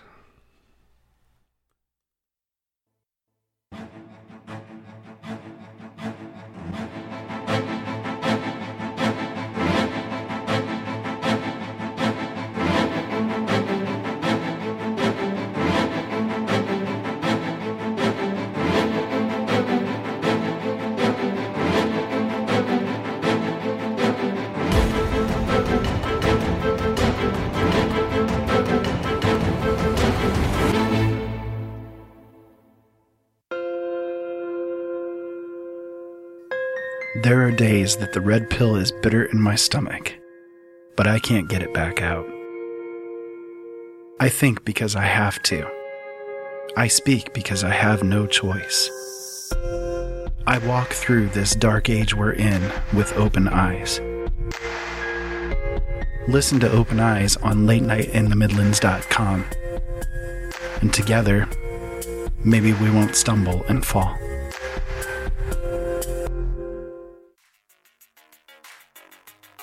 The L&M Radio Network offers a chat room for you, the listener, to connect with others whom are interested in the topics and guests that the L&M Radio Network brings to you. During the live shows, the hosts will even visit the chat room and chat with you, the listener. Click on the big red Chat and Listen button at the top of the website and join us.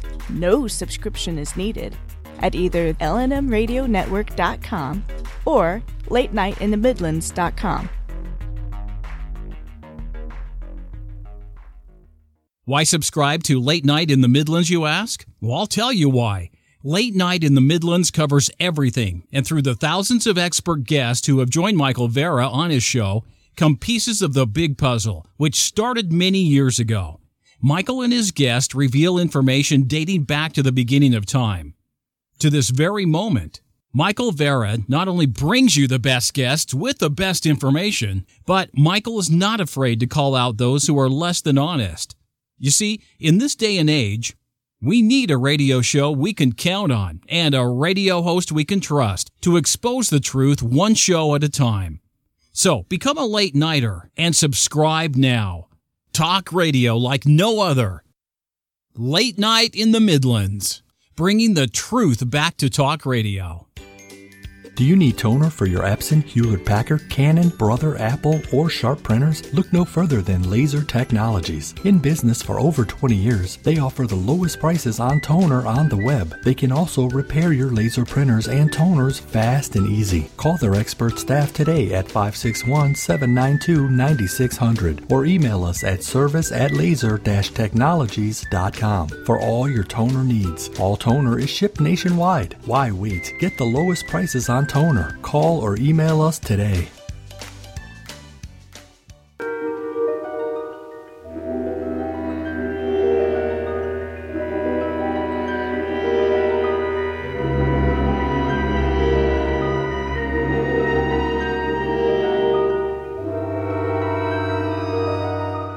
There is a better radio show, beyond that which is known to the people. It is a radio show more informative than others, and as timeless as infinity. It is the equilibrium between light and dark, between the sheeple and the paranormal, and it is heard at the base of man's ignorance and at the summit of his knowledge. This is the radio show of imagination, a show we call The Secret Teachings.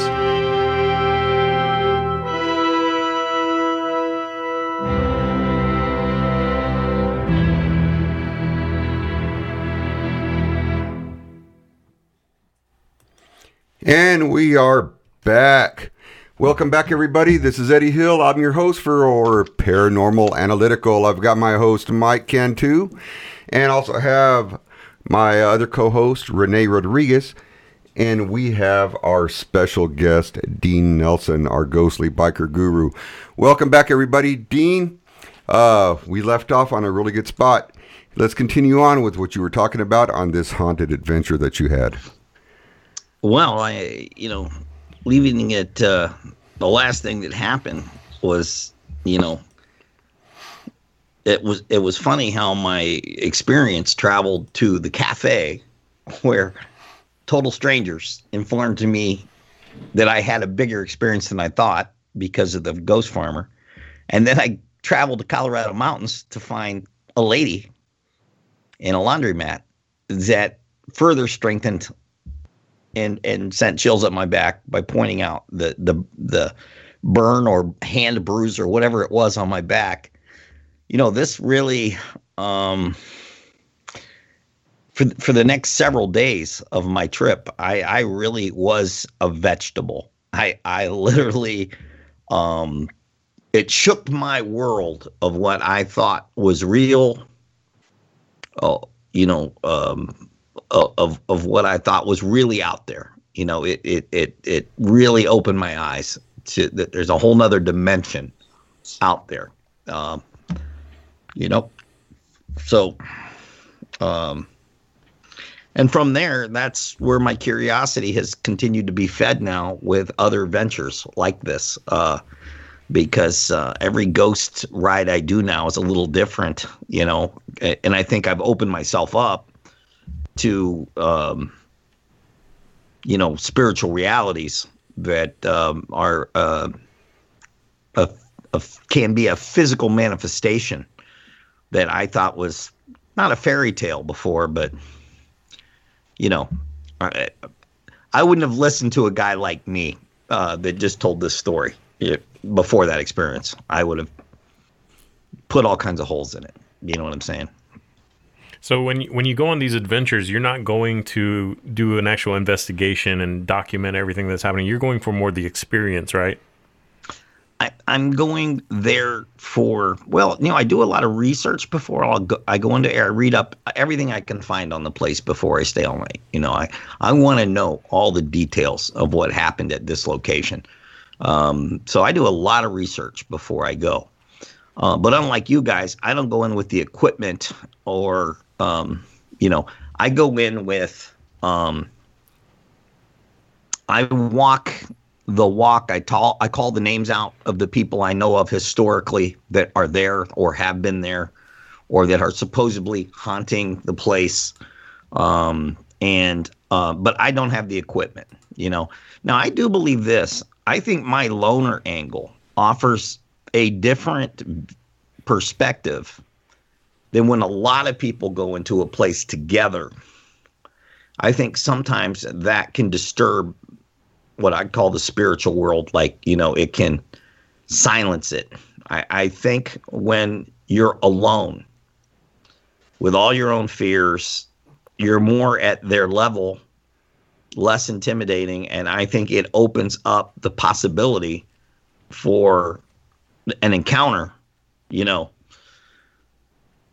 without bringing all the bells and whistles in. I don't know.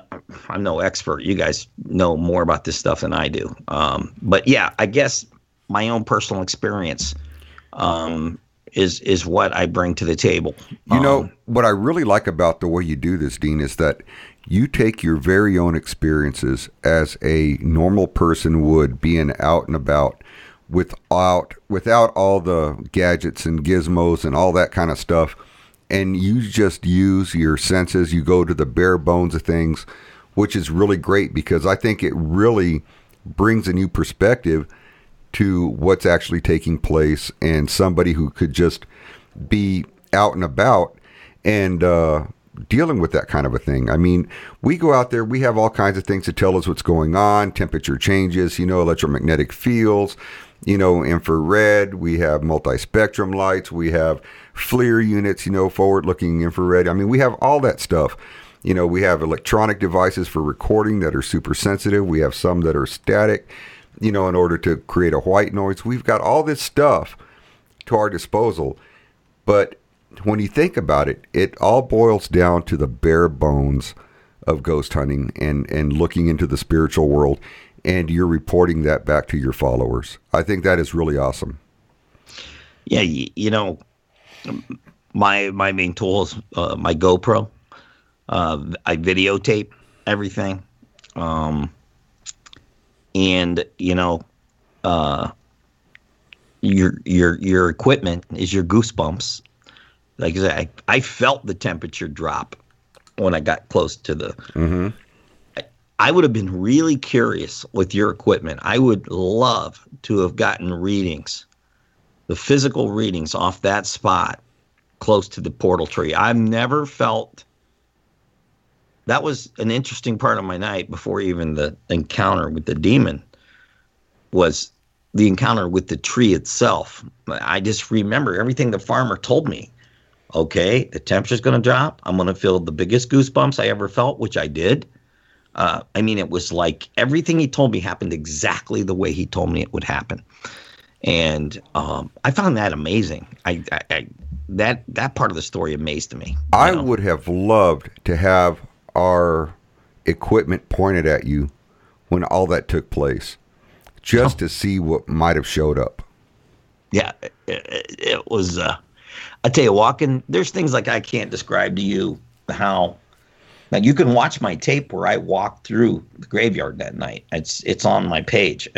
You see my midnight walk, but I can't describe the emotion I was feeling. You know, there was no escape. There was no leaving the place. I was on my bike on a road you couldn't ride at night. You know, there's no phone signal. I mean, it's sort of an interesting feeling at being helpless, okay, and in a haunted situation. I'm not like a group of Ghostbusters I've heard have went out there, and once they got totally freaked out, they got in their Jeeps and their cars together, and they all took off down the dirt road. That couldn't happen for me. I was alone, no turning back, and I'm stuck. Now, that changes everything, say, versus the high tech with the automobiles. You know, you're going to live this experience out. You're going to finish the night. There's no turning back, and that puts an interesting twist on it. You know, and that's one thing, Renee. I know that you're aware of this, but I mean, you've seen other teams that go to places like this to document, but the minute things go south, they're out of there. I don't get that. Well, it took us, or actually took me a long time to run towards danger, because you're used to it, Eddie, because you were a police officer. But it takes a lot to just turn and face it. It really it makes you a different person, and I've had to learn how to do that. Just jump in and go at it. It's totally opposite what you're supposed to be doing. It's just wrong. Now, Dean, I got a question for you. Did you capture anything at all with your GoPro? Anything whatsoever? Well, I put a couple of my photos up of this place, and I've had my followers find tons of things. Images in the portal tree. If you look at the door, I captured the image of a woman. If you look at the picture I have of the portal tree, you will see a woman in this door, and it's very distinctive, man. I mean, you see demons and Satan's pitchfork, very distinctive pitchfork in the bark that's distinctive. Tell everybody where to go to look at some of these photos you have. What you do is, if you go to my page, Dean Nelson, and then under search, put in Spring Ranch, okay? Put in Elizabeth Taylor under the search, and you'll see then my stories pop up, because I got a ton of stories on my page. But if you want to pull them one up, just type in Spring Ranch, Elizabeth Taylor, Hanging Bridge, and you'll see then, put Portal Tree in, okay, on the search, and you'll see pictures and articles come up that I wrote, and the videos I made. There's like 4 videos I made that night. A whole section of pictures of the Witching Ranch, a whole bunch of pictures of the Portal Tree, the tombstones, my campsite there in the cemetery. Now you've also got those like those little huts that are made out of like tree branches or trees or whatever they are. You know, the Witching Ranch is a place I wished I would like to go back. I would like to find who's staying there. Somebody is living there, okay? A hermit or somebody. They didn't want to come out. They didn't want to talk to me, you know, because there was just a human presence there. The bathroom was totally clean, you know, or the outhouse. But you know, I was thinking about you guys, you know, going there.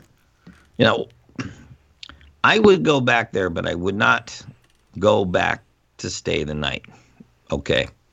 When you've had your ass kicked like I did, I always sort of bragged as a wrestler. I never had my ass kicked. Well, I had my ass kicked that night. Okay. Yeah, it was handed to you. It was handed to me. I was a puss. I was scared to death. I was broken. I was beat. I wanted to die. I mean, I was, you know, just destroyed that night. And a weird part of my confidence was shot there for a while. I really lost a lot of confidence. I was even more nervous riding my bike. I rode my whole life. I was like vulnerable feeling. You know what I mean? Mm-hmm. This thing really stuck with me. What would you tell somebody who doesn't believe in this kind of stuff? No, I didn't either. No, I believed in it. I mean, I'm a big Bible believer. I believe the stories of casting out demons and all that. I guess I had a difference between what I believed intellectually, but I didn't believe it in a real manifested way, until that night. I realized that, okay, this is real stuff. I mean, these are real beings, okay? They are here. They live amongst us, okay? They're more ancient than us. They know more than us. They've been around longer than us. They don't like us, okay? They don't like us bothering them. They don't like us mocking them, for sure, okay? They don't like us disrespecting them. They don't like us acting like we know more than they do. They don't even want bothered. We're not even worth debating. They have contempt for us. And that is my conclusion of, and I think there's different levels of them. And I think I faced a very powerful one, a very, very powerful one of them. I think a lot of demons are cowardly. They're weaker levels of them. This thing was powerful, authoritative, and he was territorial, Wow. And I think you experienced something that a lot of paranormal investigators only wish they could experience, but they don't realize the amount of power that these things do possess and what they can do to you. No, absolutely. I think you got to be careful. You can take these things home with you. I think I have flashbacks, man, where I even telling this story and being on your show, I'm cautious to not show respect. You know what I mean? I'm like, I'm going to get visited or something, like, hey, big mouth, like if you ever got beat up, like you're worried the bully is going to find out you were talking about him. And he's feel like you've been marked? What's that? Do you feel like you've been marked? It's a good way to put it. I believe I've lived a very blessed life, and I actually believe I was meant to experience that. It has strengthened my homeless work. It has strengthened my belief in my God and my Savior and if that's true, that means my faith is true too. It justifies it. I mean, these demons that they said Jesus cast out, Legion, he cast out Legion and put them into cast them into the pigs because they were many, and very powerful and ancient back then. Think 2,000 years ago, these things were ancient. And, now that I met him, then if he's real, then my side's real too. Okay. Evil, the manifestation of the evil and having it proven evil's real, that means good's real too. That means there's good spirits and angels, and the two justify each other. You can't believe in one without believing in the other, Yin and yang. Yeah, exactly. So it actually increased my faith quite a bit. And I also am afraid of very little when I go to other haunted places, because I think I've been to one of the worst. I don't think, like when I went to Moonville Tunnel and I camped out in the woods there, I was more scared of running into a bear there, okay, than I was another demon. You follow me? It's a haunted tunnel, but nothing like Spring Ranch, but I'm looking forward to what haunted places I'm going to visit this summer. I really want to find some real good gems, Well, I know that we've talked a little bit, Dean, about doing some investigations together. And we're going to be, I don't know, as you know, I mean, we're doing the Deadly Dogman series, and we're looking forward to hopefully having you show up with us whenever we head out to do some filming for that. And you're also going to be jumping up from time to time whenever you feel like, and helping us kind of host the show. I'd love to. You know, I like you guys. I mean, you're fun guys. You have fun, and yet you're serious about what you're doing too.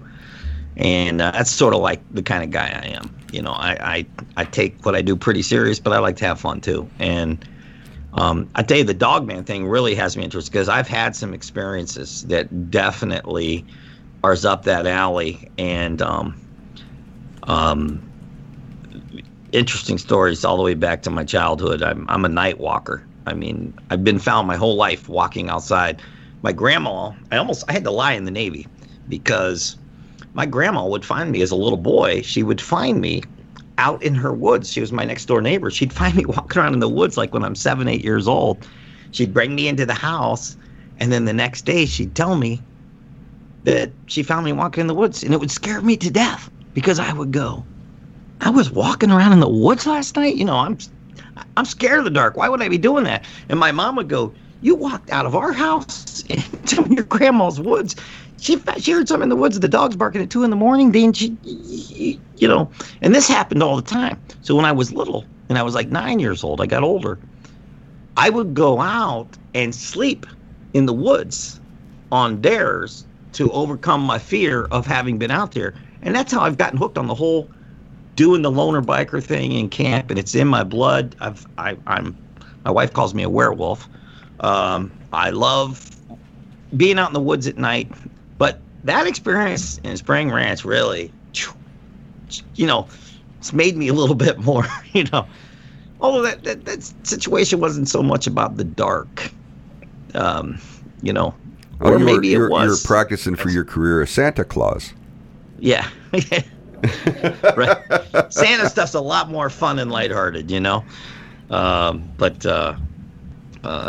No, I love your idea. I love the idea of the Dogman series you're doing, and are you thinking about possibly going to Tennessee? I heard, or yeah, Tennessee. We're looking at Tennessee, Oklahoma, and also Kentucky, as well as probably a few places here in Texas. You know, so it's going to be kind of an all-over type deal once we really get started filming heavily. See, I really believe a lot of that is tied into even the Native American lore, you know, of our country in different parts of the country. Shapeshifters and skinwalkers, that kind of a thing. That kind of thing, you know.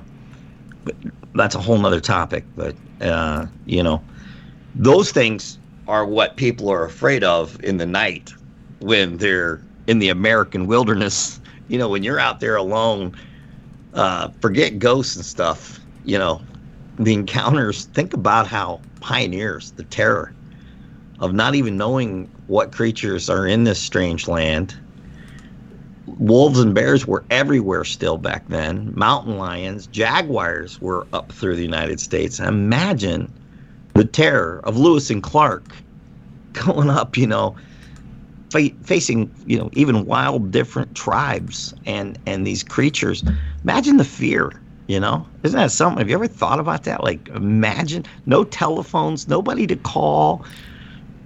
Well, not only that, but I mean, just being in a strange place with animals or wildlife that you've never seen before, and you come across, say, a brown bear or something to that effect, and you're looking at this thing that's just massive in size, you know, that's enough to get your attention right there. I mean, they were probably telling horror stories for years after that. Oh, yeah. The encounters, wouldn't you love to sit down with them and just talk? If you could go back in history and talk to historical figures, I'd love to talk to Lewis and Clark. Like, what's your scariest night? What's, you know, very cool stuff, you know. What final questions you got, Renee? You're sitting there awful quiet tonight. You know, every time I hear Dean, I'm just so glued. I just can't say anything. I love this stuff. It's great. It is fantastic. Oh man! Oh, so when is your next ride? You know, usually I do an early spring ride, so I leave usually March, April, like May.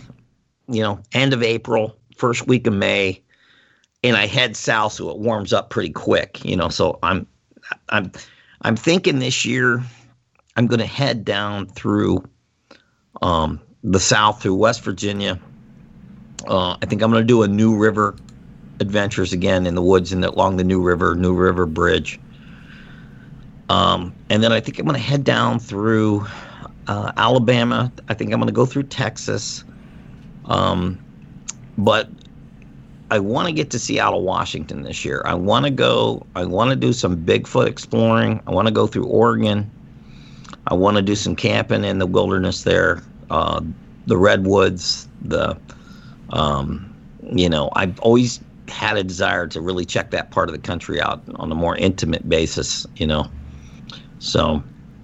Oh, that sounds fantastic. Do you ever take anybody with you? My wife loves to ride with me. Renee, do you want to ride with him? I can't ride. I mean, I could ride a dirt bike. That's about no. I mean, ride with him. I'll put a wig on you. Throw your bitch on the back. No thanks. I'll pass. But I don't know why. I have friends I ride with locally. But there's something about my national rides. I want to be alone. I can't put a finger on it. Why? I'm a lone wolf. On my back patch of my vest, it says Lone Wolf Biker Club. I love running into other lone wolf riders. There's a whole group of people that are lone wolf riders. That's me. I got my lone wolf patch on the back. Yeah, and you run into them, and just, it's so great to run into another rider that's riding across the country by themselves, and you camp together, and it's just that, the fact they're strangers, the stories are so intense and real because, it's the first time you met somebody. I tell you, it's like the old cowboy days. I don't think any group in America compare to the Iron Horse Rider to the old days where, there's nothing like it. Touring the country and living outside for a month at a time on your bike. There's just nothing like it, Yeah, that's a sense of freedom right there. Yeah. Don't get me wrong. If I have a night where it's just crappy and I don't feel like being wet, and I'm a guy that stayed at the best hotels money could buy. I'm a guy that had it all. Like, I could stay anywhere I wanted. And I had a 40-foot RV with a 30-foot trailer with crazy motorcycles and four-wheelers. I look how much I cheated myself doing that, because even now, even though I could stay in a nice hotel, I find a Ma and Pa old school hotel, that the husband and wife's run it for 40 years, where you sit out in the little metal chair outside your door, and that's what I'll do if I want a cheap night, Well, you know what? I think we're just about out of time, Dean. And listen, man, I appreciate you being on the show. It was absolutely phenomenal. Your stories are great. We love talking to you and listening to you. And we're going to love even more having you on the show, helping us host once in a while whenever you feel up to it. It's going to be great to have you back and have you asking questions with our special guest. Speaking of special guest, next week we're going to have David Oman from the Oman House. And if y'all aren't familiar with the Oman House, it's approximately 150 feet from the Sharon Tate murders, or AKA the Manson murders. So we're going to be talking to him about the hauntings that are taking place at the Oman House. It's going to be an interesting story. We hope you all join us for that one. It's going to be really cool. Also, if you would, visit Timestream Pictures. Go over there and opt in on the email list so you can keep up to date with our Deadly Dogman series, which we're putting together. And we're going to hopefully have Dean Nelson with us on some of those, which will be really cool to have him out there filming. So anyway, y'all take care. Be safe. And remember, stay haunted. Adios, everybody. Goodbye, man. Great time.